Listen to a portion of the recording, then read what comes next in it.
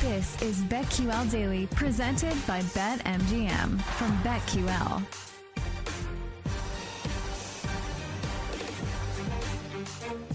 Welcome back to BetQL Daily, presented by BetMGM. Eddie Cross, Joe Ostrowski, and Aaron Hawksworth here with you. Coming up in our next segment, we will have John Daigle sharing his favorite prop plays for Week 15. But for now, let's get back to the games, and let's start with the Bears and the Browns. Cleveland, 3-point favorites at home with a total of 38.5. Joe, what do you like here?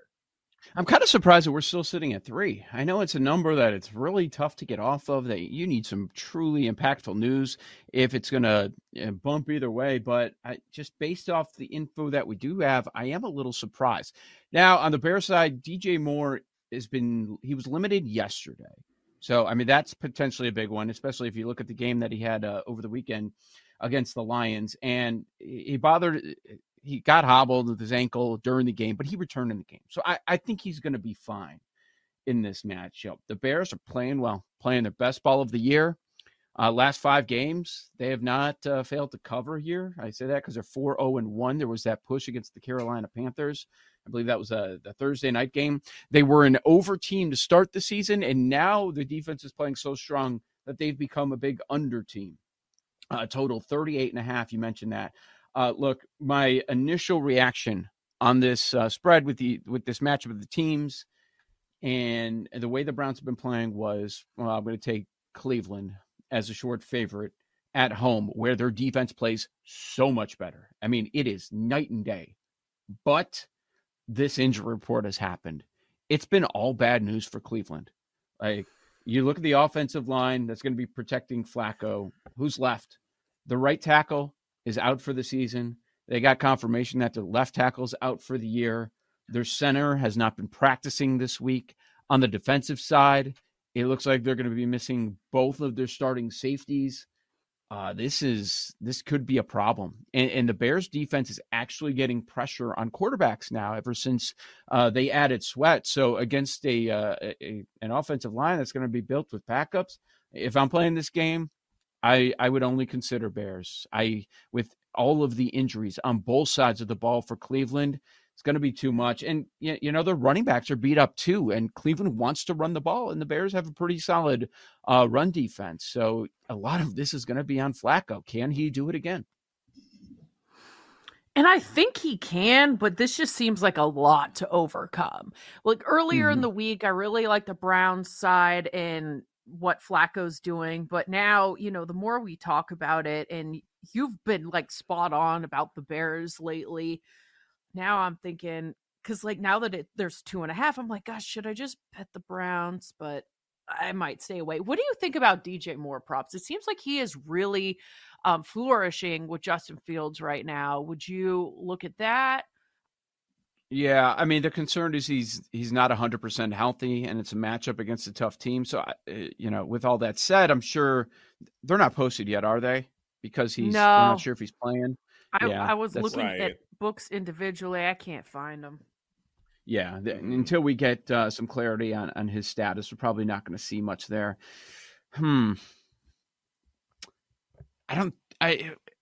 Browns defense at home, I'm probably not going to be looking at Bears offensive props. I would just play as probably a side. And I wonder too, like, okay, with Moore probably getting discounted because of that matchup, if that does get posted, yes, it would be a discounted number. And so maybe there's a little bit of value there perhaps. Maybe. But I also think if the Bears, if they're going to win this game, like, it's not going to be because DJ Moore is leading the team in team air yard share. It's going to be more through diversifying the portfolio, so to speak, sort of throwing to other guys and keeping these inexperienced safeties guessing. To me, that's probably how the Bears would do this. But to go back to your previous question, Joe, about Joe Flacco and can he do it again, I'm having a hard time saying no. I'm getting impressed with him more and more by, every time I'm looking at his film, every time I'm looking at key highlights. It's hard not to like what this guy is doing, specifically in this Kevin Stefanski offense. And he's doing it with play action passing and throwing to the intermediate part of the field. You look at the last 2 weeks off play action, 295 passing yards and 4 touchdowns. That's more than any other quarterback in the NFL. And then you look at intermediate passes, 10 to 19 air yards, That's 196 total passing yards, and that is also number 1 in the NFL. So in terms of the key things that you want an offense to be able to do, move the sticks, use play action, keep linebackers guessing, the Browns are doing a really, really good job of that, and I don't know why that would slow down in a game like this. Mm-hmm. Yeah. And why does it work? I mean, it makes perfect sense, right? Because they're a run-heavy team. That's what the opponents have probably expected them to stick with that. So, yeah, it's worked. I will add, though, that the Bears secondary is playing well. Like, Jalen Johnson's making money week by week by week. Sure. So I don't know that he's going to be returning. So once that group finally got healthy, they've been looking good. It's going so far here. Like, people are actually having real conversations, even though they're the 13 seed. They're one back in the loss column from that 7 seed. People are having like, wait, can they? It's not dead, right? It's so strange. Like, going into last night, they have the 5th pick in the draft because of their record, but also the NFC is so soft that if they go on some crazy run, they could, leapfrog a bunch of teams. They're 14-1. They're not making the playoffs. I'm not saying that at all, but it's just we have to have the stupid in the hunt conversation. Let me ask you this. There's a prop that I'm looking at. So every time the Bears have won, Justin Fields has gone over this. 186.5 passing. I feel like if they're going to cover this or win outright, he's got to go over that, right? He's gone over it 6 times. I get it, the Browns defense, but doesn't that also seem so low? Yes, but wouldn't you just take the Bears +3 instead? True. You're right. It certainly correlates. If they win, he's going over that number. Oh, unless it's one of the crazy rushing games, which is always a possibility. I'm thinking about them against running quarterbacks. There was that shootout against Baltimore, 33-31. What other mobile quarterbacks? Pass and then plus rush. They got whooped by the Ravens. Yeah, could be 245. Ugh. I mean, DJ Moore's status is going to matter a lot. If Moore is true. Like not at all 100% or not at all out there for whatever reason, then aren't they just going to run the ball a little bit more? Which I think then you definitely, have to back the Browns -3 here, because I don't trust the Bears offense just to be able to run and win a game that way. I don't think that's really the hand that they can play. By the way, looking at Sumer Sports playoff probabilities, the Bears to make the playoffs is 5.4%. A lot of things have to break their way. Yeah, a lot of things have to break their way in addition to winning a ton of games. Like, they need a ton of help for that to happen. So I guess it's still fun to talk about, and they are in the hunt graphic, but still, not happening. That's a no for me, dog. How about the Texans and the Titans? Tennessee 3-point favorites against Houston here. Total of 37, and CJ Stroud looks to be in concussion protocol still. In all likelihood, he's not going to get cleared, which means it's the Davis Mills show. And so are you going to watch the Davis Mills show?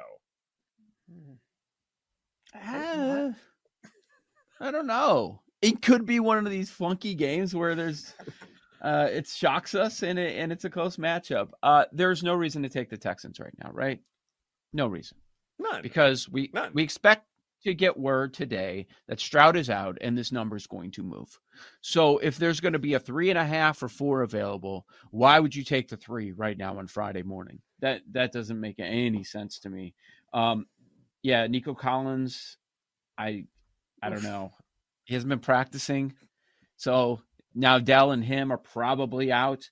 Now Brown was limited yesterday, so maybe he plays. Schultz, he's been practicing in full, so he's gonna return. That's gonna be big for Davis Mills. But man, this offense was so bad. I know it was a totally different game, totally different matchup going up against the Jets last week, but they couldn't get anything done. Now the Titans, they were getting pressure while having some key cogs on their front out in the Miami game. So how are they going to respond in a short week after winning in Miami, then getting back on track? And they're going to be at home where they've played very well this season. And now it's a completely different role. They're probably going to be laying more than a field goal. I have a tough time getting to the Titans in this spot, guys. I mean, Will Levis, baby, he's on a roll. He Yeah. had his first comeback win. Exactly. He's confident. Mhm. He's got his arm tat. He's ready to go. Got those if veins I was gonna- popping. I've not Yeah. seen Yeah. bigger veins Oh. on a human in his bicep. I know. That's what I'm talking about. What are you talking about? Veins. Big old veins. Not varicose I know. veins. I knew. I had to go the extra mile because Aaron's giving me a look and Paul's in the chat. Like, you guys are in the Dude. gutter. Oh The my Christmas god. season. What is happening? Yeah, right. All Does right, he back not, to though? Was Will Santa Levis and his serving up some arm. eggnog, Paul, in the studio? Like, it looks like when the defense is on the field, like he's going in there doing some bicep curls or something. Like they. Anyway, I agree. He knows showing what off he's that tat. doing. But there is no reason to back the Texans. I mean, I love this team, but I don't want to bet props this week. I don't want to bet anything that has to do with this Texans team. Like they're in bad shape right now.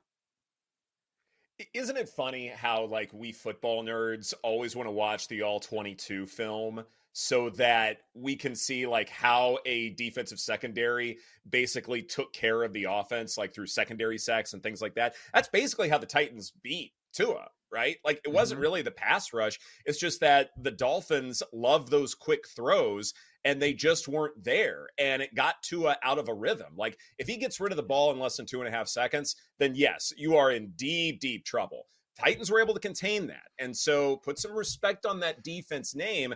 And then when it comes to the Texans, like, I actually think how Davis Mills performed last year is really pertinent, because if the Texans have lost all of these key receivers, or they're not going to be 100%, then this looks like last year's offense, right? And Davis Mills was terrible. How can you back him in this spot? The last couple games that they played when Davis Mills was the quarterback, they were very low-scoring games. I think the under 37 is just fine here. Okay. Yeah, I can see that. Simmons and Tart not practicing for the Titans this week could mean something, but I'm going to be off this game. This is BetQL Daily, presented by BetMGM. Coming up next, John Daigle with his favorite prop plays for Week 15. That's right here on the BetQL Network.